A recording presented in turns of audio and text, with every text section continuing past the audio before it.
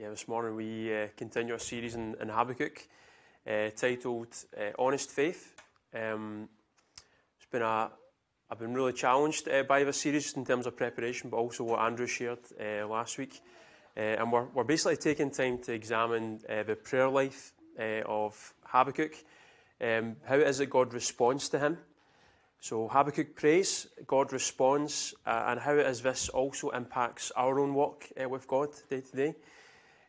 So we've spent a couple of weeks looking at Habakkuk so far. In the first week, we took time to examine Habakkuk's first prayer and God's response to that. And then last Sunday, Andrew examined Habakkuk's second prayer, and we looked at the part of God's response to this. And this morning, what we're going to do is take time to look at the remaining part of God's response to Habakkuk's second prayer. So this is like part 2 of God's response. So if you have your Bibles, let's have a look at Habakkuk chapter 2. We're going to examine verse 6 through to 20. It's one of these books that's really hard to find in your Bible, so I'll show grace, guys, don't worry. So I'm reading from the CSB, Christian Standard Bible. The words are going to be up on the screen as well. So Habakkuk writes this, starting in verse 6. This is God speaking. Won't all of these take up a taunt against him, with mockery and riddles about him? They will say, woe to him who amasses what is not his.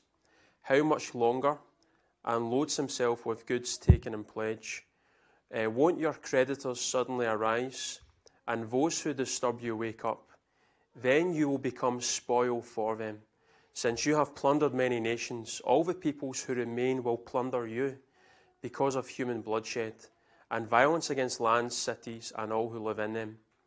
Woe to him who dishonestly makes wealth for his house, to place his nest on high, to escape the grasp of disaster. You have planned shame for your house by wiping out many peoples and sinning against your own self. For the stones will cry out from the wall, and the rafters will answer them from the woodwork. Woe to him who builds a city with bloodshed and founds a town with injustice. Is it not from the Lord of armies that the peoples labour only to fuel the fire, and countries exhaust themselves for nothing? For the earth will be filled with the knowledge of the Lord's glory, as the water covers the sea. Woe to him who gives his neighbours drink, pouring out your wrath, and even making them drunk, in order to look at their nakedness. You will be filled with disgrace instead of glory. You also drink and expose your uncircumcision. The cup in the Lord's right hand will come around to you, and utter disgrace will cover your glory, for your violence against Lebanon will overwhelm you. The destruction of animals will terrify you because of your human bloodshed and violence against lands, cities, and all who live in them. What use is a carved idol after its craftsman carves it? It is only a cast image, a teacher of lies. For the one who crafts its shape trusts in it, and makes worthless idols that cannot speak. Woe to him who says to wood, wake up, or to mute stone, come alive. Can it teach? Look, it may be plated with gold and silver, yet there is no breath in it at all. But the Lord is in his holy temple. Let the whole earth be silent in his presence. Amen. So, Father, we recognise that this is your word, and your word often brings challenge and questions in our heart, and we pray, Lord, that you would take this time now. Lord, we pray for freedom today. We pray that by your Spirit you would remove any distractions in our hearts, that you would use this time to help us to really tune in, to focus in on what your word says. And Lord, we know that through your Spirit, in your word, we can be changed. And Lord, I pray that you would change us through what your word says here. So speak through me, Lord, lead me. Lord, I pray that you would bless us, allow us all to be open and receptive and willing to respond in obedience and faith. In Jesus' name, amen.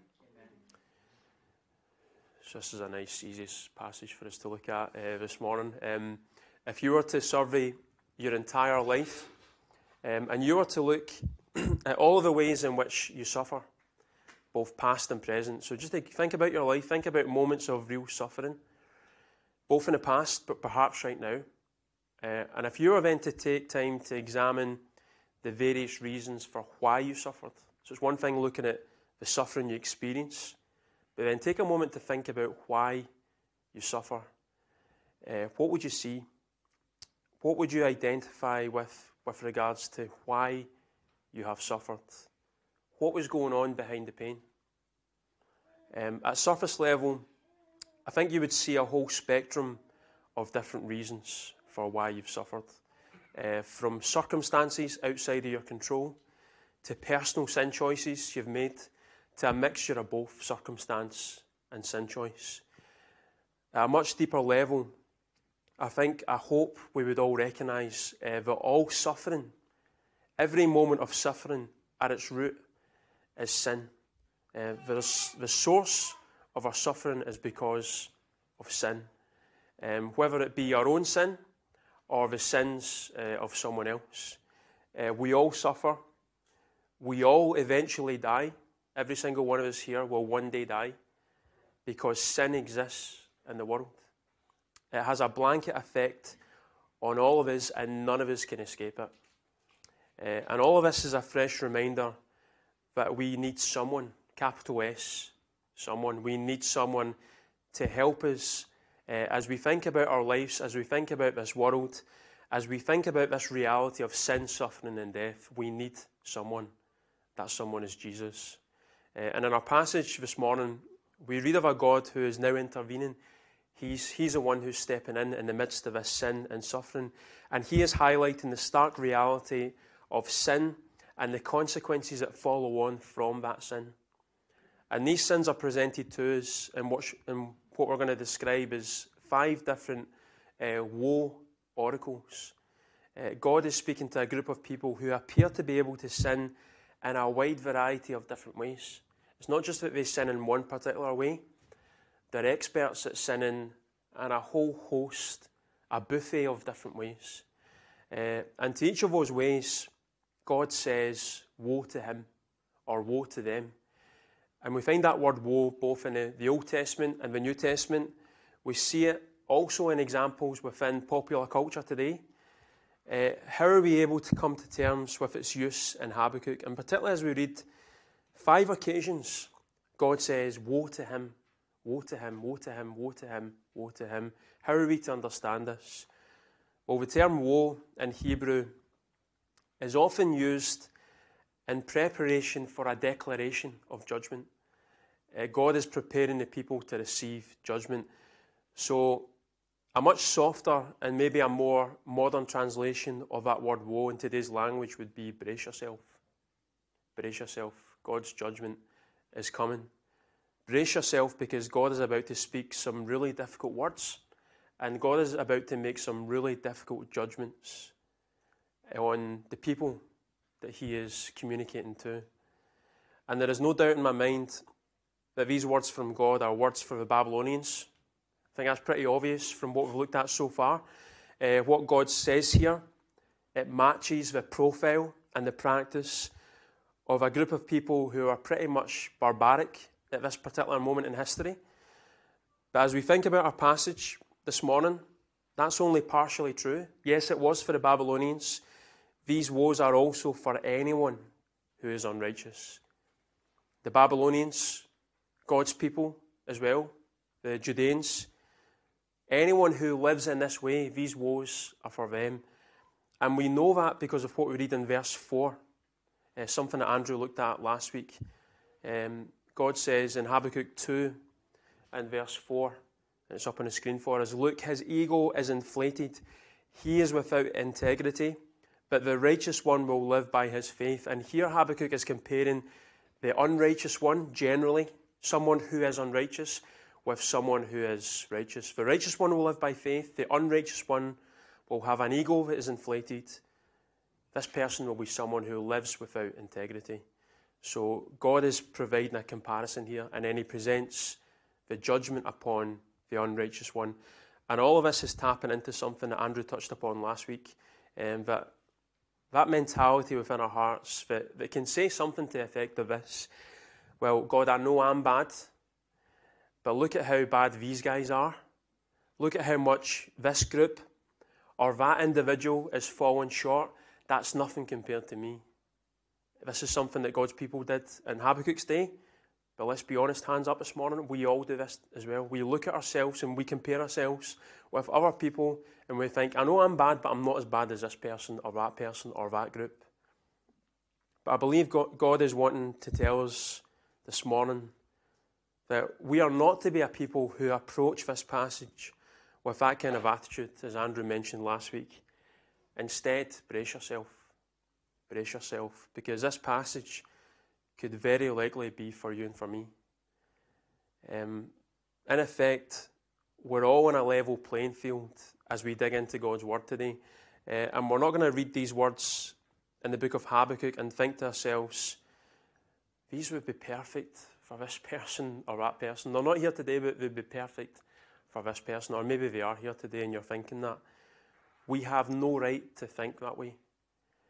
These words perhaps are perfect for us today. And we have to examine our own hearts and see what is really going on within. And that's something we always have to do in the Christian life. We always have to be examining, why am I saying this? Why am I doing this? Why am I not saying this? Why am I not doing this? Your life is constantly one of self-examination through the Holy Spirit. And that's just an encouragement for all of us in every moment, not just in this particular moment on a Sunday morning on October the 15th.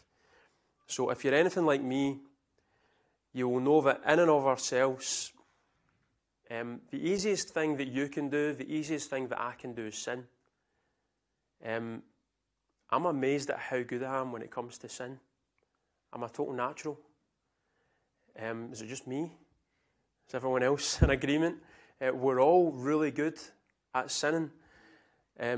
So we all need someone. And again, it's that capital S, someone to help us with that.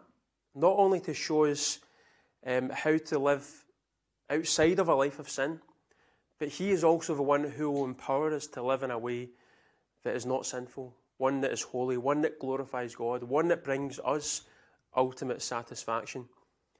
So the easiest thing for us to do is to sin. Amen? And the hardest thing in and of our own strength for us to do is to live a life that's marked by righteousness. It's the hardest thing to do, is to live a life of righteousness. So it's almost like we need the Holy Spirit to help us in that regard. We need God's power. There's no way that any one of us can live a life for Jesus apart from the Holy Spirit at work within us. All of which makes these words of Habakkuk deeply relevant for us, because not only can we identify with some or all of these woes to varying degrees, but if we love Jesus today, if we have his power to live for him day by day, then every moment where we are tempted to sin and when we do sin, every situation like that can end as Habakkuk chapter 2 ends. Habakkuk chapter 2, the last verse, it says, "But the Lord." So when we find ourselves in the midst of temptation to sin, when we do sin, we can always end in that, "But the Lord." Yes, I've messed up. Yes, I'm broken in this area. Yes, I keep coming back to this sin again and again and again. But the Lord. But the Lord, he's going to see me through. He's going to help me. He's going to equip me. And he's going to lead me in such a way that I no longer need to live like this. But the Lord. So, yes, let's just take a moment to recognize all of this. And let's just take a moment that as we identify all these ways, all these sinful ways in the days of Habakkuk, we also sin in a variety of different ways. And rest assured, Denison Baptist Church, there is always hope. There is always hope. God's grace is sufficient for us. Amen. His power is made perfect in weakness. Amen. So there is a way forward for us. So yes, this is a difficult passage for us to look at, but the Lord, he is good, he is for us, and he is going to help us. Now, as we look at these woes, take note from the opening line of verse 6. It is God who is speaking, but God is relaying what others will say about the unrighteous. So God is quoting what other people will say about the unrighteous. And again, we know that God here is speaking specifically about the unrighteous in a general sense, because he uses the phrase in 5 different occasions, "Woe to him." Woe to him. This is not reference to a particular nation. This is reference to anyone and everyone who chooses to fall short of God's holy standard. So let's look at the first one of these. Woe to the thief. the thief. And we're going to read, let me just read verses 6 to 8 again. God says this through Habakkuk. He says, "Won't all of these take up a taunt against him, with mockery and riddles about him? They will say, 'Woe to him, the unrighteous, who amasses what is not his. How much longer, and loads himself with goods taken in pledge? Won't your creditors suddenly arise, and those who disturb you wake up? Then you will become spoil for them. Since you have plundered many nations, all the peoples who remain will plunder you, because of human bloodshed and violence against lands, cities, and all who live in them.'" Now, God here is speaking about the impending judgment on those who, with their trickery, influence, and force, they rob people of what is rightfully theirs. This is who God is speaking to in particular. Those who basically steal, those who rob from others who have things that are rightfully theirs. And this was definitely a Babylonian problem. We see that with how it is they advanced their empire, how they accumulated wealth. But it was also a Judean problem as well. And we know this from chapter 1 in Habakkuk's first prayer, week 1. He cries out to God about the levels of injustice that he has witnessed all around him. But as we know, this is not just these particular groups' problems. It's a problem that has existed throughout human history. It's a problem that exists today. The temptation within our society to steal, to rob, to take from others that is rightfully theirs. To be human is to be someone who has the potential to break the 8th commandment, do not steal. And notice what God says in response to those who are marked by thievery. You will get your comeuppance one day. You who plunder will be plundered, verse 8. The Apostle Paul speaks of this from a much broader perspective in Galatians 6 and 7 to 8, and he says this: "Don't be deceived, God is not mocked. For whatever a person sows, he will also reap, because the one who sows to his flesh will reap destruction from the flesh." So if we sow in a particular way, we're going to reap in a particular way. John Curry, in his commentary, provides a couple of helpful reminders and examples of what this looks like from Old Testament scripture. King Uzziah, 2 Chronicles. King Uzziah was someone who wanted to desecrate the Lord's temple, and he himself was desecrated with leprosy. And Haman, in the book of Esther, Haman built gallows to hang Mordecai on. And what happened to Haman? He was hung on the gallows that he built. That's the Old Testament. And you might immediately respond in your heart with this: well, I don't see this mark today. I look at the world around me and I see that the individuals, groups, organisations are plundering the poor, and there seems to be no evidence whatsoever of justice. It appears that they are getting away with it. To which I would wholeheartedly agree. I look at the world, I look at what I see in the news, I look at what I see in this city, and I can think of individual examples and also group examples where fraud is committed, and it appears like they have gotten away with it. It appears like injustice is reigning. I can think of giant corporations, governments, who seem to plunder money, and there's no seeming sense of justice being done. And I think we can all identify with that in our society today. We can all think of examples where this is happening, and we don't seem to see what it is that God is saying here in Habakkuk chapter 2. That for all of what we see today, we have to go back to Habakkuk 2 in verse 3. And again, this is what Andrew preached on. Habakkuk, or God speaking through Habakkuk, says, "For the vision is yet for the appointed time. It testifies about the end and will not lie. Though it delays, wait for it, since it will certainly come and not be late." And this is what we need to hold on to. When we see injustice in our world today, when we see people committing thievery, fraud, stealing, whether on this side of eternity or on the other side, God will not be late. His judgment will come. We will all have to give an account for our lives, and he will right every single wrong, including this particular sin. So yes, you might see injustice, but understand that God will have his day. And it might not be according to our time frame. We have an expectation of when God might inflict justice upon this situation of injustice. But it's not according to our time. It's according to God's time. So that's the first woe, to those who steal. And this leads us on to the second woe, which was significant overlap with the first and the second. The greedy. The greedy. And here we see of those who accumulate wealth and possessions unjustly, and they have absolutely zero regard for anyone else. No regard for anyone else. All they're doing is thinking about themselves. So in verses 9 to 11, God says this: "Woe to him who dishonestly makes wealth for his house, to place his nest on high, to escape the grasp of disaster. You have planned shame for your house by wiping out many peoples and sinning against your own self. For the stones will cry out from the wall, and the rafters will answer them from the woodwork." So for the Babylonians, the sin of dishonestly making wealth for their house would have been through brute force and violence. Their gain would have been directly through the misery, the suffering, even the death of others, verse 9. But notice as well, verses 9 to 10, they have made disaster for others in order that they might escape the grip of disaster. So they are inflicting all this pain in order that they might protect themselves from any kind of pain. And here we see the sheer ugliness of the human heart. Left to our own devices, we will throw people under a bus on a regular basis in order for us to get to our desired destination. This is the heart of the Babylonians.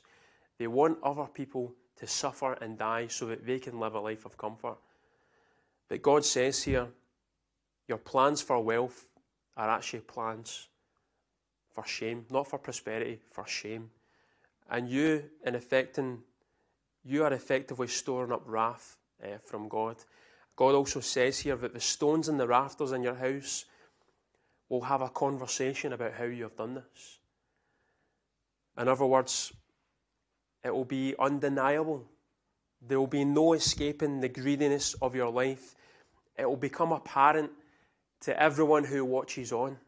You might try and hide it from others, but it will be as plain as day for all to see. And we can't do that whole Judean to Babylonian thing and say, that's them. We can't look at this and think to ourselves, well, that's the Babylonians. These are bad cats. We don't need to worry about ourselves. If we're honest this morning, sometimes we smell like this as well. And Denison Baptist Church, it's not an aroma. In fact, it's not even a smell, it's a stench. Sometimes we are greedy, as the Babylonians are greedy. To what extent are you tempted to build a wee nest on high, even at the expense of others, and completely avoid the needs and the challenges of other people? To what extent is that something that from time to time can be a reality in our hearts? We just want to be separate from everyone else. We don't want to help other people because we worship a life of comfort. Or maybe worse than that, if you had a look at your bank statement and you examined what you spend your money on, how we spend our money, and what we don't spend our money on, and how we don't spend our money, would it indicate a lifestyle that is only concerned about ourselves and our households? When you think about your relationship with comfort, and in particular with money, because this is what the second woe is all about, would you say that you are someone who sees what God has given you as a means to God's kingdom end? This is a challenge in the second woe. Is it a means to God's kingdom end? Or is your wealth a means to some other kind of end? Is it a means to an end of possessions or comfort or life satisfaction? Touching on these verses, Jonathan Lamb and Elizabeth McCoy present us with this challenge that both encourages us towards a biblical perspective when it comes to the things that we have. And they write this, they say, what buffer zones have you created? And I think we're all guilty of that. We create buffer zones. What people and things provide you with a sense of security? Having spare cash in the bank, a pension plan, family living close by, a comfortable house. There is nothing intrinsically wrong with these things, But if we are not careful, they lull us into a false sense of security.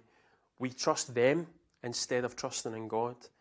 Reflect on what it would mean for you to live with a true dependence on the security of Christ and His Word when we have so many material things that support us. And that's the challenge. Is our faith and hope in the stuff of this world, or is our faith and hope in the complete and finished work of Christ? I'm so challenged by that in my own life. I hope you're challenged as well. So that's the second woe. So we can see how it relates to ourselves. I hope we can see that. It's gotten really quiet, but it's relevant to all of us. So this leads us on to the next woe. Habakkuk is speaking to the unjust. Verses 12 to 14. Woe to him who builds a city with bloodshed and founds a town with injustice. Is it not from the Lord of armies that the peoples labour only to fuel the fire, and countries exhaust themselves for nothing? For the earth will be filled with the knowledge of the Lord's glory, as the water covers the sea. And at the heart of this woe is the fact that the unrighteous, those who are unjust, those who establish themselves with injustice, Babylonian, Judean, anyone, absolutely anyone, they will exhaust themselves for absolutely nothing, for no reason whatsoever. Ironically, none of their embezzlement, their extortion, their treasuring of material things will have any lasting worth or value.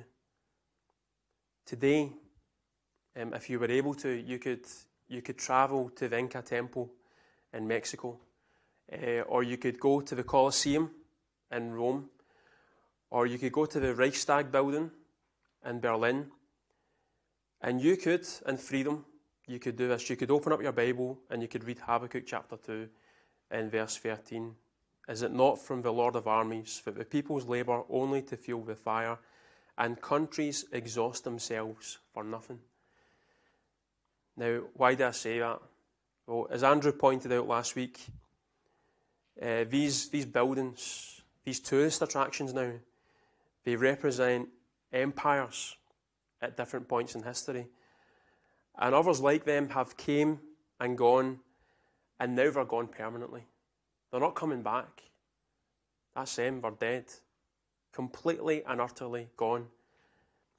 But by the very fact that you can go to these places now as a tourist, and by the very fact that you can read the Word of God out loud in these places, what does that tell you? Well, that shows you the futility of human empires, the absolute futility of human attempts to achieve things, because none of it will last. None of it will last. And it highlights the longevity of God's Word as well, and the hearts and minds of those who live by it and who have also passed it on. So when we think of these three locations, they represent brutal empires of the past, but they're gone. They're gone. And yet, the word of the Lord remains forever. And we can go to these places. We can read Scripture out loud. And surely that's testimony to the fact that God is alive and that human achievement is nothing. And it's permanently nothing. God's word is real. Let me encourage you this morning. Be wary of living for a cause that will one day end up in ruins. That was characteristic of so many people in Habakkuk's day. And this is characteristic of so many people in our day. And it's characteristic of so many people in the church today as well. In our nation, we have people who attend church, people who would profess Christ, but ultimately they're living for something else. They're living for something that one day will go up in flames, that will end up in ruins. More often than not, those who walk down that pathway will do so with a life that is marked in some way, in some sense, by injustice. And take heed of the warning here. The unjust will have their day. One day we are all going to have to give an account, not just for what we did, but why we did it. What was the motive? What was the reason within our hearts? Habakkuk said, or God speaking through Habakkuk says, the earth will be filled with the knowledge of the Lord's glory as the waters cover the sea. In other words, God will have the last word. He will have the last word on all that has went before. So take heed of that. this morning. This leads us on to the fourth woe from God. Through Habakkuk, he speaks directly to the violent. And let's look at 15 through to 17. God says this, "Woe to him who gives his neighbours drink, pouring out your wrath, and even making them drunk, in order to look at their nakedness. You will be filled with disgrace instead of glory. You also drink and expose your uncircumcision. The cup in the Lord's right hand will come around to you, and utter disgrace will cover your glory. For your violence against Lebanon will overwhelm you. The destruction of animals will terrify you because of your human bloodshed and violence against lands, cities, and all who live in them." And here God speaks of those who make others drink what they have, whether literally or metaphorically, in order that they might become like them. So it's pure and simple, it's an act of manipulation, in order that others might be recruited to their sinful cause.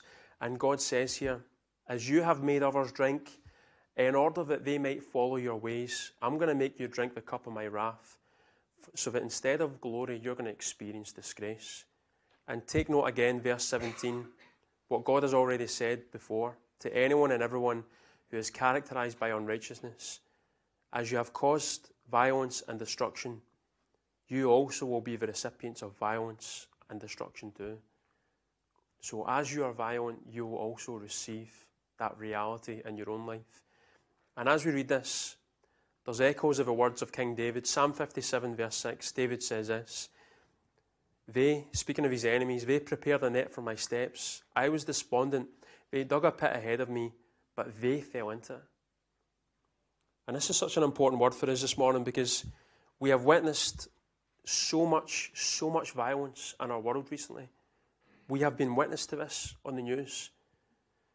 And the tragedy and trauma of what has happened in Israel through the hands of violent terrorists, and then the aftermath of that, a war between Israel and Hamas, and the consequences of all of that, it leaves you asking the question, as we've spoken about before, God, what is going on here? What is going on? God, how am I to process this? How can I pray wisely into this situation? But as we see from Habakkuk, we can rest in the knowledge that no violent act from perpetrator to innocent man, woman or child will ever go unaccounted for.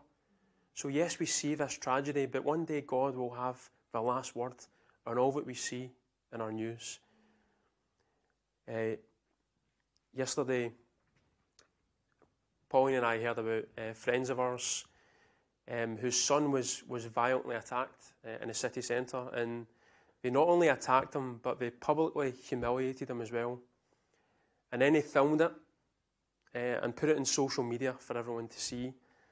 I would ask that you pray for that family. They don't know Jesus, but we love them and we're praying for them as well.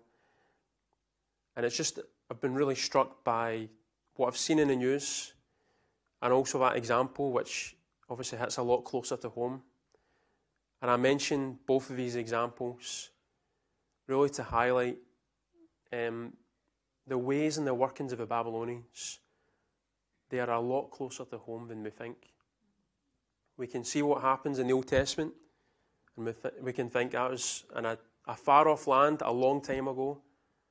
But this is happening now. This is happening in the Middle East. And as I've just shared, this is happening in our city, amongst our young people. So we need to be men and women of God who do not walk like that, and who instead resemble the way of Christ, who said, "Blessed are the peacemakers, for they will be called sons and daughters of God."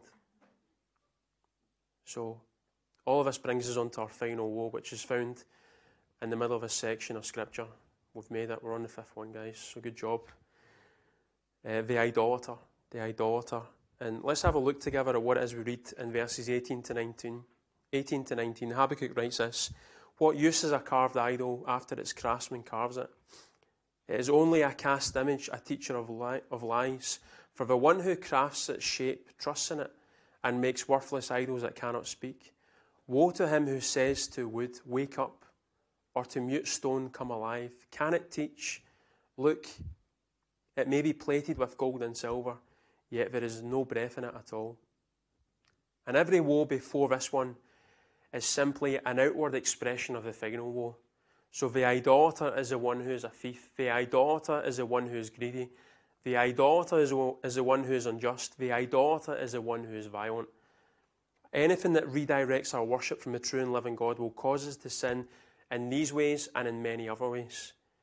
And it's precisely why Jesus calls us, encourages us in Mark 12:30 to love the Lord your God with all your heart, with all your soul, with all your mind, and with all your strength. Because here lies the antidote to any and every form of idolatry in our lives. And this is no laughing matter, guys. This is something that we cannot play fire with. Idolatry is real, and idolatry is dangerous. So take stock of this and replace idolatry with Mark 12:30, the great command. Love God with all that you are, with all of your heart, with all of your soul, with all of your mind, with all of your strength. It will kill you if you don't do that. There's no vacuum. We can't just live this neutral life. We're either loving and living for God or loving and living for something else. And God here highlights the absolute folly, stupidity of every form of idolatry. It cannot speak to us. These idols that we worship, they cannot speak to us. We cannot speak to them, even though we might try. It is a dead thing. It is of no value, no worth at all. Now, idolatry in the Old Testament, it tended to be some kind of object or shrine that people bow down to. One of the most famous examples would be the golden calf in the Old Testament, in the days of Moses. That was how idolatry was expressed, both in the Old and New Testament. And this is how idolatry is manifest in a number of different cultures around our world today. But an idol goes much deeper than a physical object, because this applies to us today as well. We might not worship a physical object of some kind. We might actually do that in our lives. But an idol, in essence, is anything that captures our hearts and minds to such a degree that we find ourselves being drawn to that over and above God. Anything that captures our hearts and minds to such a degree that we find ourselves worshipping that, living for that, loving that over and above God himself. John Calvin said that our hearts are idol factories, meaning that we are constantly finding something apart from Jesus to worship. And I think that's true. It's a battle every day to worship the true and living God and not to pursue something that is not Christ. So don't lose sight of this, Denison Baptist Church. Every single one of us has an idol problem. Amen? We agree with that? We are all drawn to something that takes not only our focus away from God, but it takes our love from God towards something else within our lives. And we are constantly manufacturing this in our hearts and our minds with our desires through our actions. It's a constant battle. So this morning, I could provide many different examples of idols, but the reality is an idol can be anything. And I'm just concerned that if I mention one, then you're going to look at it and think, well, that's not me. But you might have something else that I haven't mentioned and think, I'm okay. So the question or questions I'm going to simply ask each one of us, including myself, are these. It'll be up on the screen for us. What is it that you daydream about? What do you think about day to day? When no one else is with you, what are you daydreaming about? What is it that you find yourself pursuing day to day? What is it that if it wasn't in your life would cause you to be unhappy, grumpy, or unfulfilled? Just going to give you a moment to reflect on that. What do you daydream about? What do you pursue? If something was missing in your life, what is it? What is that thing, if it was missing, that would then cause you to be unhappy, grumpy, or unfulfilled? Whatever's coming to your mind right now, and I'm praying that the Holy Spirit would remind you of something in your life. Whatever's coming to mind, that's it. That's your idol. That is your Jesus substitute. And the danger is that in pursuing that thing in your life, you'll not only find yourself living a lifeless faith, you'll fail to see God's grace. You'll fail to see his goodness. you'll fail to see his blessing in your life day to day. So the answer for every single one of us this morning is to begin with confession, to recognise if the Holy Spirit has revealed something to you, begin with confession. Say, Jesus, I'm sorry. I'm sorry that I've made this thing more valuable than you in my heart. And in doing that, I want you to hold firmly onto the final verse in our passage this morning. Verse 20, we read this. But the Lord is in his holy temple. Let the whole earth be silent in his presence.